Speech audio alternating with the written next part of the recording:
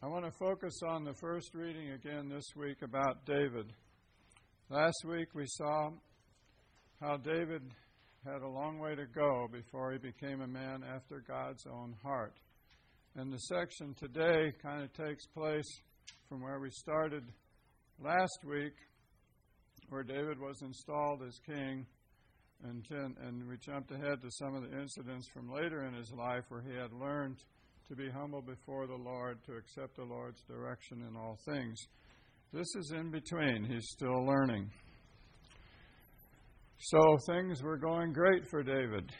He had brought the ark back to Jerusalem.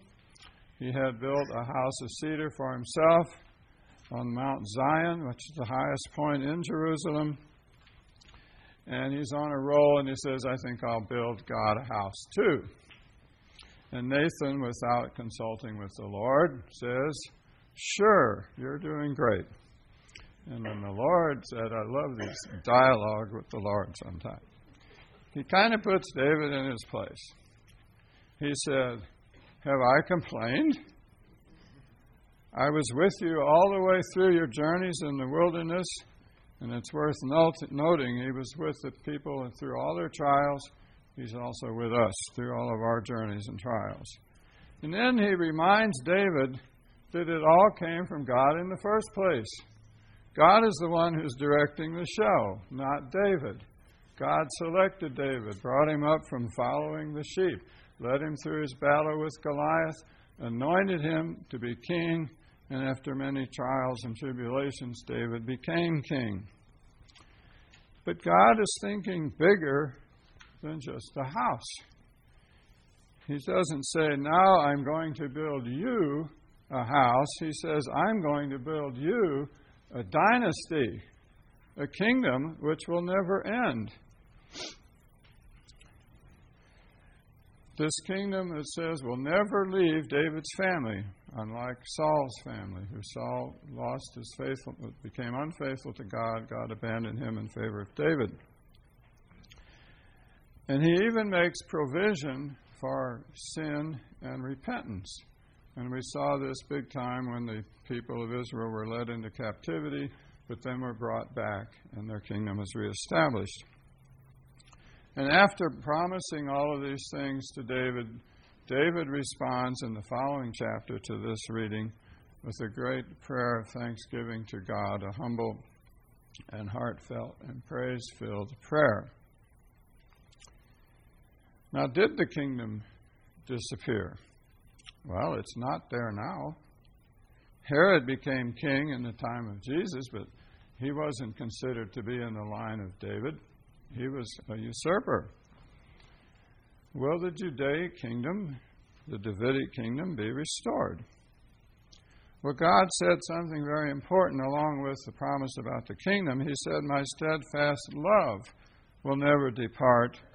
Your throne shall be established forever. And at this point, the prophecy is starting to move toward the Messiah, the promised Messiah, not just a continuation of the kingship. So as in many passages of Scripture that sort of blends from talking about the present situation to talking about the coming day of the Lord, of fulfillment. And sometimes it's hard to actually see the line where the one stops and the other starts. But it becomes very clear that the God is talking about something more than an earthly kingdom. And later the prophets of Israel began to understand these covenants in a similar fashion and began to give them a messianic interpretation. David himself was considered a prophet, and many of his psalms contain prophecy, especially prophecy about the coming Messiah. Both Jesus and Peter quoted from David's psalms to establish the messianic and king nature of Jesus, and Jesus was the coming Lord who was prophesied. In Psalm, I'd like to give you a couple of those. In Psalm 16, David said, therefore my heart is glad, and my whole being rejoices. My flesh also dwells secure, for you will not abandon my soul to Sheol, the place of the dead, or let my body undergo corruption. And on Peter's preaching on Pentecost Sunday, he made it very clear, David is dead. His tomb's right over there. It's on Mount Zion. It's still there. And so he was obviously not talking about himself when he said, my Holy One, your Holy One will not undergo corruption. He was talking about Messiah, Jesus, who they claimed had been raised from the dead. And he also quotes Psalm 110, the Lord said to my Lord, sit at my right hand while I put your enemies under your feet. Now, Jesus cited that verse also when he was arguing with the Pharisees. They had asked him questions. He had given excellent answers and evaded their traps. So then he posed that question for them. If David said, the Lord said to my Lord, sit at my right hand, who is this my Lord? If David called him Lord, whose son is he? And Jesus, of course, was referring to himself as being the Son of God. Peter also cited that one. Paul cited it in 1 Corinthians. Hebrews did. The lordship of Jesus is seen as the fulfillment of the messianic promises to David that his kingdom, his dynasty, would never end. And we saw it in today's second reading from Paul, where he talks about we, the believers, are the temple. We are living stones. I think that was Peter said that one, living stones. But Paul says we're all built together into the house of God. And so the physical kingdom and the talk about physical temples has been changed to a spiritual kingdom and a living spiritual temple. In the gospel reading today, we see the beginnings of that kingdom. You might have noticed there's a big gap in that gospel passage, and it's a little hard to follow as you went from the first paragraph to the second paragraph. Or what's missing in between there is the story of the multiplication of the loaves and the walking on the water, and that's always set aside as a separate gospel, so you can focus on that. The point of the two paragraphs here, the first one was Jesus went about to show the excitement and the working of Jesus among the people. He went about teaching. People flocked out to see him, and then he came back across the lake to Gennesaret, where people flocked to him to be healed. So his teaching and his healing was the beginning of this establishing of the kingdom of God, which God promised to David he would do. Now, this kingdom has enemies, and I want to talk a little about the enemies of the kingdom. We know about the physical threats to the church. The church has always, from time to time, at least been severely persecuted, and many Christians, as we know today, are being threatened with persecution and death. But there is a spiritual enemy as well, which is probably more important for us to pay attention to in our part of the world. I don't quote from the Wall Street Journal in sermons very often, but I'm going to this morning. In the recent Supreme Court decision about same-sex marriage, Justice Kennedy said the following. Well, this is part of the quote from the article, and his quote is inside of it. In 1990, this is from a man named William McGurn in the Wall Street Journal, June 29th.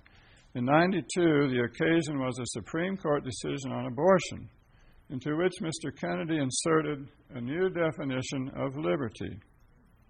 Where Thomas Jefferson had grounded human liberty in self-evident truth, Mr. Kennedy holds that mere self suffices.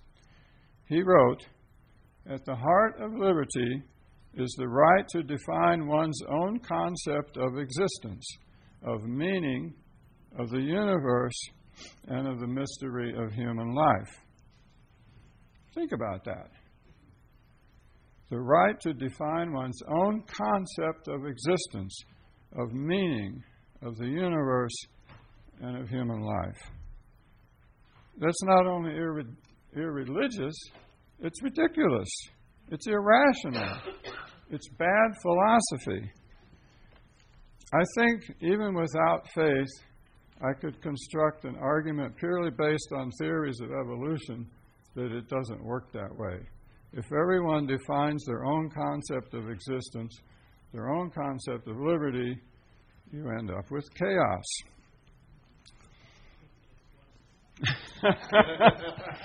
It's a concern. This has been, and it's funny to me, funny not as strange. Secular humanism, which is the philosophy behind this, adopted Darwinian evolution to support its desired view of human existence. Even explicitly said so. They didn't adopt it because it was great science. They adopted it because they could use it as a tool.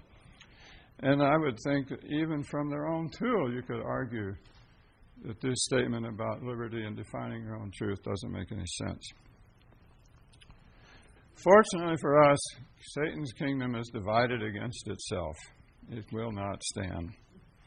Now, there are consequences. A couple more lines from that article. The other half, besides this definition of liberty, involves anti-discrimination statutes and regulations, not to mention the discretion of federal, state, and even private bureaucracies regarding everything from funding and accreditation to tax exemption. In short, there is nothing live and let live about the way this movement has operated the past few years, and to pretend otherwise requires a willful blindness. As followers of the light, we are not to be blind. We need to be aware of this type of attack against the kingdom of God. Welcome to Justice Kennedy's world, where upholding the Kennedy definition of liberty, the right to define your own truth, turns out to mean denying that same right to millions of Americans who define marriage and truth in a way different from his. So what is this? This is basically the sin of Adam and Eve. We will be like gods. We will decide what is good and what is evil. This is basically the rebellion of Satan. I will not serve. I want to be God. Well, we said David was a prophet. So what is God's response to this? It's in Psalm 2. Why do the nations rage and the peoples plot in vain? The kings of the earth set themselves, and the rulers take counsel together against the Lord and against his anointed, saying, let us burst their bonds apart and cast away their cords from us. Is that accurate? Yes.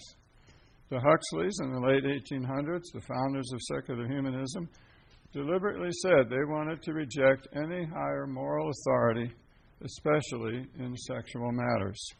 And that's still pretty accurate today. The psalm goes on, he who sits in the heavens laughs. The Lord holds them in derision. That's the way I felt. It's like God is saying, you got to be kidding. That you can't possibly be serious. And yet we even find scientists today, physicists, talking about not discovering the truth, discovering how things really are, but creating the meaning of it all. And creation is God's activity. Then he will speak to them in his wrath and terrify them in his fury, saying, as for me, I have set my king on Zion, my holy hill, David's hill. I will tell of the decree. The Lord said to me, you are my son. Today I have begotten you. Again, clearly prophetic, clearly beyond David, clearly messianic. Ask of you and me, and I will make the nations your heritage, and the ends of the earth your possession. You shall break them with a rod of iron, and dash them in pieces like a potter's vessel. A little reminder that vengeance is the Lord's, not ours. We are not even to judge. Now therefore, O kings, wise up. We translated a little there. Be warned, O rulers of the earth. As disciples, we can say to the world where it is headed, that is part of our job, to call them to repentance, as Jesus did. Serve the Lord with fear and rejoice with trembling. Kiss the Son, lest he be angry and you perish in the way, for his wrath is quickly kindled. Blessed are all who take refuge in him. So we have a refuge, a rock, a strong fortress in Jesus Christ. So the bottom line is that Christ will come again. God kept his promises to David. He will keep his promises to us. And as Paul pointed out again in the second reading, we are brought into the same Abrahamic covenant and promises to David as the Jewish people had. God is building Messiah's house of living stones, and that's what we are. We are living stones in God's building. So, whose house is it? It's God's house, and God is bringing it to pass.